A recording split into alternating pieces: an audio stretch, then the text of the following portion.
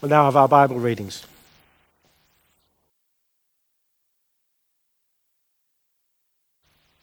The first reading can be followed on page 597 of the Old Testament section of the Pew Bibles. I'm reading from Psalm 119, verses 97 to 104. Oh, how I love your law! It is my meditation all day long. Your commandment makes me wiser than my enemies, for it is always with me. I have more understanding than all my teachers, for your decrees are my meditation. I understand more than the aged, for I keep your precepts. I hold back my feet from every evil way in order to keep your word. I do not turn away from your ordinances, for you have taught me. How sweet are your words to my taste, sweeter than honey to my mouth. Through your precepts I get understanding, therefore I hate every false way. The Gospel reading can be followed on page 86 of the New Testament section of the Pew Bibles. I'm reading from Luke chapter 8, verses 1 to 8, the parable of the widow and the unjust judge. Then Jesus told them a parable about their need to pray always and not to lose heart.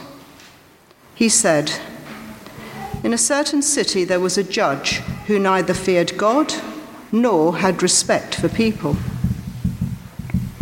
In that city there was a widow who kept coming to him and saying, 'Grant me justice against my opponent.' For a while he refused, but later he said to himself, 'Though I have no fear of God and no respect for anyone, yet because this widow keeps bothering me, I will grant her justice, so that she may not wear me out by continually coming.' And the Lord said, 'Listen to what the unjust judge says. And will not God grant justice to his chosen ones who cry to him day and night? Will he delay long in helping them?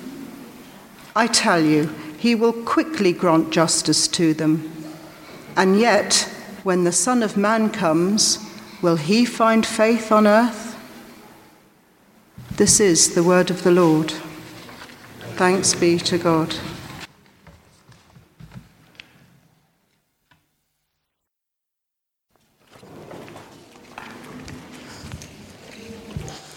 May we pray. Lord God, we pray this morning that as I come to speak, that my words would be your words, that our hearts and minds will be open to hear what you have to say to each one of us here this morning. Amen. Amen. Lovely to be back with you and be able to share with you in this Bible passage this morning.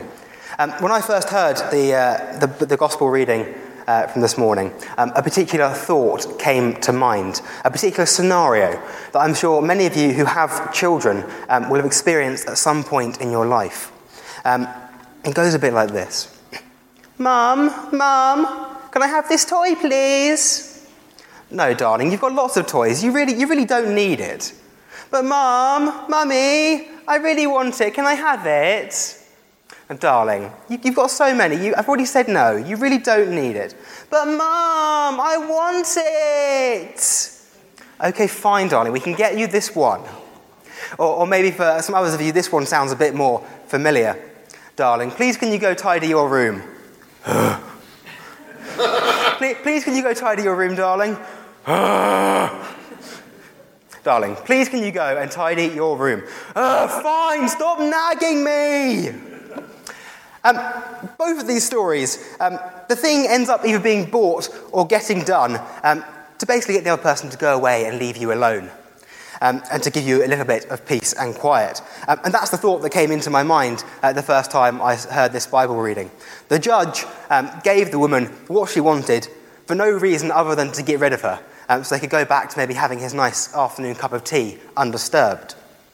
I think this parable is there to teach us how not to be in a relationship with God. So you get your how-to books. This is the how not to book. I think the main reason for this is that God is absolutely nothing like the judge. God cares about what happens to each and every one of us, and he loves us. Whereas the judge in our Bible reading did not fear God and did not love people. God is not somebody that will succumb to our nagging. Certainly he will listen to us, and he truly loves to hear all of our voices. He loves us talking to him, praising him, and to be honest, even moaning at him sometimes. I'm pretty sure he still enjoys that. But you can't make him change his mind to something that's not part of his plan. He loves us all and will give us all good things that we need.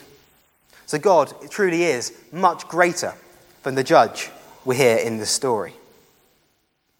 Now, nearing the end of this passage, we get this particular verse, I think from verse 7. And will not God give justice to his elect, who cry out to him day and night? Will he delay long over them? I tell you, he will give justice to them speedily. Now, I think this passage might cause a few problems for some of us, and might honestly be an area in many of our lives where we're led to doubt God.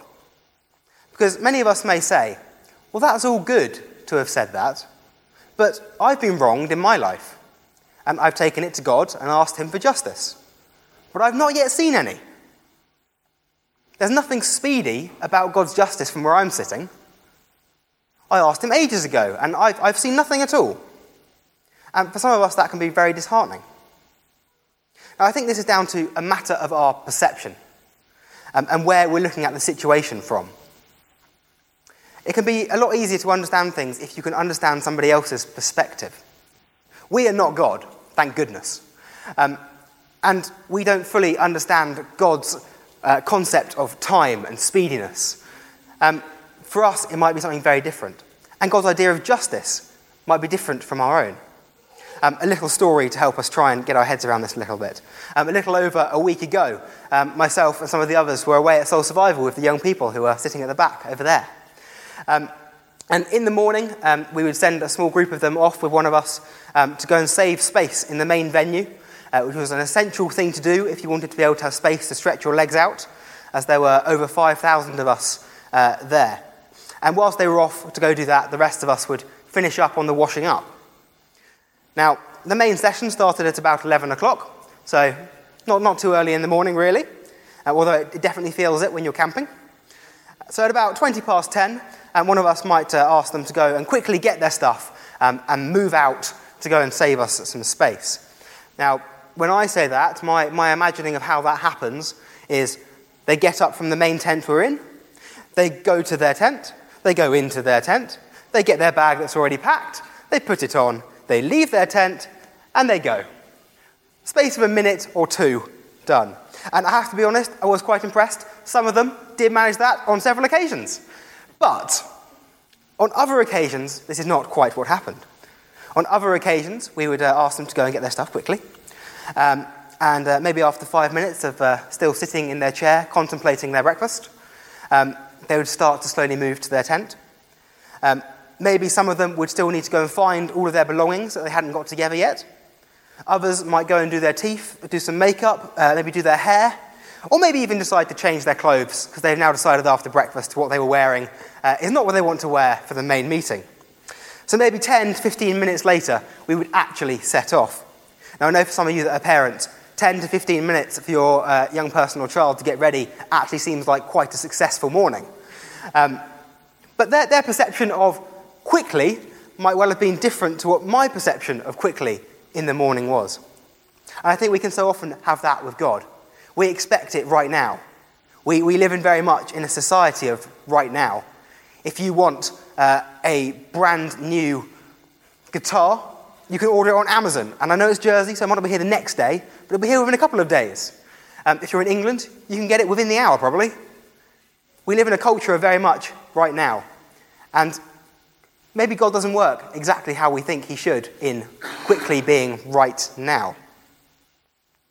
Also, for justice, we might think that if we ask God to do something, he should do it a certain way. But again, God doesn't work like that. So we need to learn how to accept God's justice and God's timing in our lives, especially when they don't meet what our own expectations say that they should be. How do we go about doing that? Well, I think it's all about our relationship with God. It's about spending time with God and getting to know him. If you think of your husband or your wife or your family members or friends you have from school or from work, you got to know them by spending time with them. You got to know all of their little uniquenesses and how they function. And you get to know what you need to say to stay out of trouble, particularly if you're a husband. And you get to learn how they respond to all of these different things. The same as with God. The more you get to know God, the more you know how God responds, the more you know how to listen to what God has to say. We can learn that actually we don't need to nag God, but that he loves to hear us talk to him. Whether it's to tell him about our day, whether it's to say it's been miserable, whether it's to say thank you that it's been amazing. And we need to learn to trust him and trust his judgment and his timing, even in times where, yes, it's good, and also in times where it may look pretty bleak. For a biblical example, I'd like to turn to my favourite book of the Bible, the book of Habakkuk. This is one of the Old Testament prophets. And here we have a book of the Bible that is this prophet talking to God and listening to God's responses. Now, Habakkuk understands the difficulties and the complexities of life in this world. And as such, he has some questions for God, many of which I think many of us might well want to ask today, such as, how long must I wait, Lord? Why don't you do something to stop these wicked people, Lord? And, Lord, why would you do that? I think these are all very fair questions to be asking, really. So from where Habakkuk is standing, his world looks pretty bad. He's living in a world where there are many trials and battles, and his people are at war, many being killed. And he can only see this picture of the world from where he stands. So you can see why he might truly be questioning God and thinking, what are you doing? So Habakkuk asks God, and God responds to him. God tells him what his grand plan for the kingdom is. And for Habakkuk, the answer is not really what he would want. For Habakkuk, the answer is not really good news. To sum it up in the most basic terms, God tells Habakkuk it's going to get a whole lot worse before it gets better. But the good news there is it is going to get better.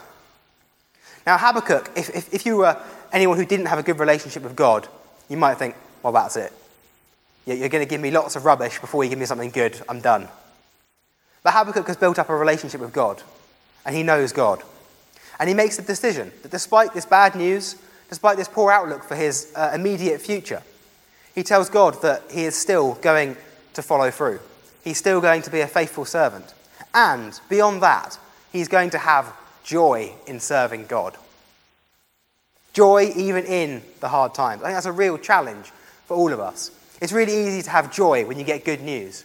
But to have joy and celebrate God when you get really bad news, that's a whole nother level.